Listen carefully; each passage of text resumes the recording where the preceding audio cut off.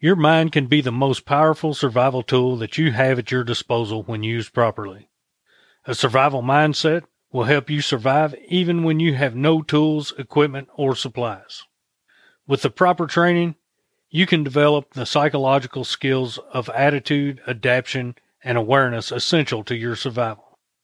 In today's episode, we'll be talking about developing a survival mindset.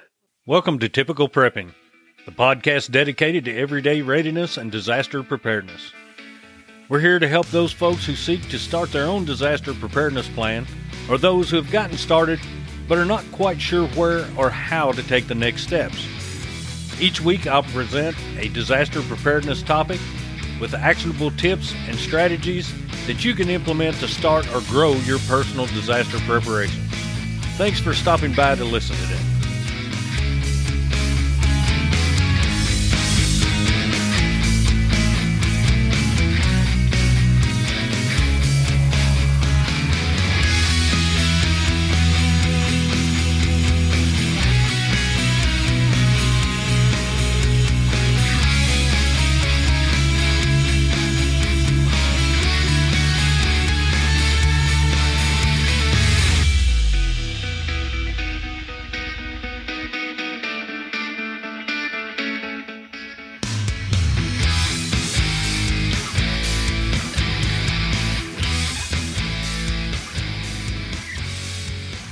Hi, I'm Keith, and welcome to Typical Prepping. Today's episode is about developing a survival mindset. Your mission in any survival situation is to stay alive. During a survival situation, you're going to experience an assortment of thoughts and emotions. These can work for you, or they can work to your downfall. Fear, anxiety, anger, frustration, guilt, depression, and loneliness are all possible reactions to any stressors common to survival. These reactions, when controlled in a healthy way, help to increase your likelihood of surviving. When the survivor cannot control these reactions in a healthy way, they can bring him to a standstill. To develop a survival mindset, you must consider the following traits. Adaptability. You need to survive in any environment. Self-control. Cooler heads prevail. Resourcefulness. Taking advantage of your surroundings. The ability to learn. Absorbing new methods and knowledge. And motivation. The strong desire to survive. Let's look at each of these traits. Number 1, adaptability. This skill is probably inherited by each and every one of us after millions of years of evolution. It is the survival of the fittest, after all. The better you adapt to new circumstances and environments, the higher your chances to survive. You need to be flexible. You need to be capable of changing your plans accordingly to unexpected scenarios. Situations and surroundings might change for the worse, and they won't care about what you planned so far. Keep your ears pricked, keep your mind open and alert, keep your body ready to do things differently. Number 2 was self-control. A survivalist should be able to control his emotions. That does not mean that he or she is a cold-hearted slab of stone. What it actually means is that you always remain calm in the face of unforeseeable danger or situation. You can be aware of your natural emotional reactions. You may experience agitation, anger, fear, and so on, yet you will not let those feelings cloud your rational decision-making processes. It's a tough quality to master, but it's very rewarding. Whatever difficulty comes your way, you will not panic. Instead, you will assess it with a cool, concentrated mind and act accordingly. Number 3 was resourcefulness. Once you adapt and calmly judge the situation, this trait will become handy and even crucial to your prolonged survival. How do you overcome this challenge? How do you use the environment to your advantage? Where is the shelter, food, and water? How can you use the gear you've prepared in this situation? Can you make fire? Can you filter the water? Can you find north? As a resourceful person, you can bend the situation to your needs. You can use your surroundings to your benefit.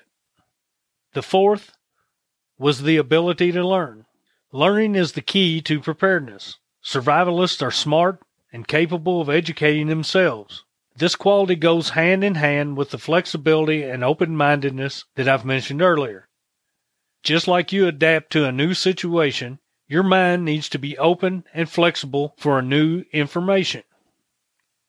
A survivalist is always willing to absorb new knowledge and to incorporate it with previously accumulated facts and methods. There are countless ways for you to learn something new that will make you even more prepared. There are books, videos, blogs. You can even look for mentors and experienced teachers. If you are eager to learn, I would honestly recommend SAS Survival Handbook, The Ultimate Guide to Surviving Anywhere, which you can get on Amazon. It has every possible aspect of survival knowledge and technology, and the latest edition covers such new topics as terrorism and urban survival. The books teach you about being prepared, making camp, finding food, first aid, disaster survival, and so much more. Our fifth trait was motivation. Motivation is the driving force behind your will to survive. It should be constantly with you when you're learning, when you're managing to keep your emotions in check, when you're adapting to new challenges, and resourcefully taking advantage of the environment. Whatever comes your way, you need to have the inner desire to survive, whether alone or with your loved ones. Motivation keeps you going, keeps you afloat. It makes you focused on your goals, on the things that must be done in order to survive under every possible condition. Now let's look at a few other traits that are good to develop for one's survival mindset. Realism. A survivalist is neither a complete pessimist or blind optimist. He sees things realistically without tainting them with any subjective colors and filters. He recognizes the needs and the means to fulfill those needs.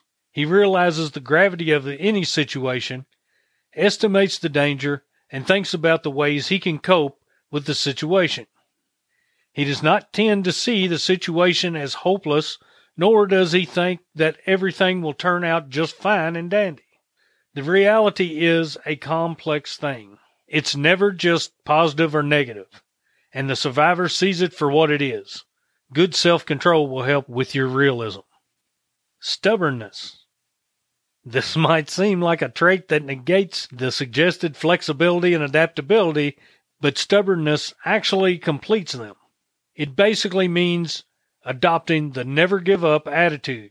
You stubbornly pledge to survive.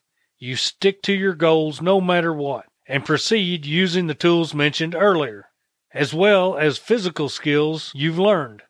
This is not about being dense and ignoring everything as you plow forward. This is about being persistent and resilient, about believing in what you can do and encouraging yourself to overcome any hardship. A healthy well-being. Without sounding too poetic, your body is a vessel for your mind. You need to have a healthy attitude towards your physical well-being. Now, I don't intend to preach what you should eat and how much you should exercise, but your body is what will execute the orders sent by your will and your desires. Your body is you. Take care of it. Take care of yourself, stay fit, train, improve your stamina. A healthy spirit can only thrive within a healthy body. And remember, the will to survive can also be considered to be the refusal to give up. You need to learn to overcome normalcy bias and save your life. Normalcy bias is a state of denial that many people get into when faced with an impending disaster. They underestimate the seriousness as well as the after effects of the disaster that is happening around them. This causes one to become immobilized and slip into a deer-in-the-headlights paralysis. It's human nature to assume that because nothing dangerous has happened around here before, no such catastrophe will ever happen. We see the same display of normalcy bias when large populations are asked to evacuate. Thinking about the weeks before the volcano erupted in 1980, park rangers issued warnings advising people to evacuate the Mount St. Helens area. Some of the residents there ignored the warnings, while sightseers and campers actually circumvented the barricades and entered the park. Hey, why not? This volcano had been there for millions of years. They had camped there before and never experienced a disaster. This was their normalcy bias in action. This normalcy bias is also what prevented them from assessing the real potential danger. And on the morning of May 18th, 1980, the volcano erupted violently and killed 57 people. For most of our lives, every day is for the most part the same and we are safe. But don't become lax. Life can change in an instant. Bad things do happen, whether it's a widespread pandemic, a violent attack, or a house fire. Decisive action can save you, but mental paralysis will kill you. Prepare yourself by developing excellent situational awareness and a strong survival mindset. If you're listening right now and you're creating an emergency disaster plan, then you've taken the first step to overcome normalcy bias. Remember, you can avoid being caught unprepared by thinking ahead about possible emergencies. You must make a conscious choice to overcome the effects of normalcy bias. You can be more mentally prepared to cope with an impending disaster. Be aware of what's going on around you. Realize and accept the possibility of an emergency. Learn to recognize threats. And never assume that things will go as they always have. Another word of advice is do not rely on anyone to save you. The sooner you accept responsibility for your own survival, the safer you will be. During the early stages of a disaster, people take on a calm and courteous demeanor. They may mill around waiting for someone to take charge and tell them what to do. Unfortunately, waiting might cost them their lives. Once you recognize impending danger, get yourself to safety as soon as possible. When you're faced with disaster, remember the STOP rule. The S in STOP stands for take a deep breath and recognize what's happening around you. T stands for think. Don't panic. Think through your predicament before you react. O stands for observe. Look at what's going on and assess your situation. P stands for plan.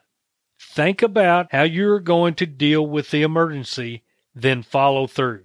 In conclusion, I'd like to add that every one of us has probably experienced normalcy bias at least once. This flaw in our processing can seriously endanger us during emergency events. However, we can learn to avoid or overcome it quickly. As a matter of fact, being a prepper is a great start. All regular prepping activities such as storing food, preparing water containers, self-protection training, first aid training, building your emergency supply kit, and so on are helpful to face disaster, encourage mental toughness, and avoid normalcy bias. The more prepared you are, the easier it is for your mind to act rationally rather than rationalize or ignore the obvious. That's it for this week. Thanks for listening. Join me on next week's episode when the topic will be starting a food storage system. And in that episode, we'll be discussing how you can get started developing a food storage for your household. If you enjoyed this podcast, please share it with your friends and family. Leave us a review on Apple Podcasts.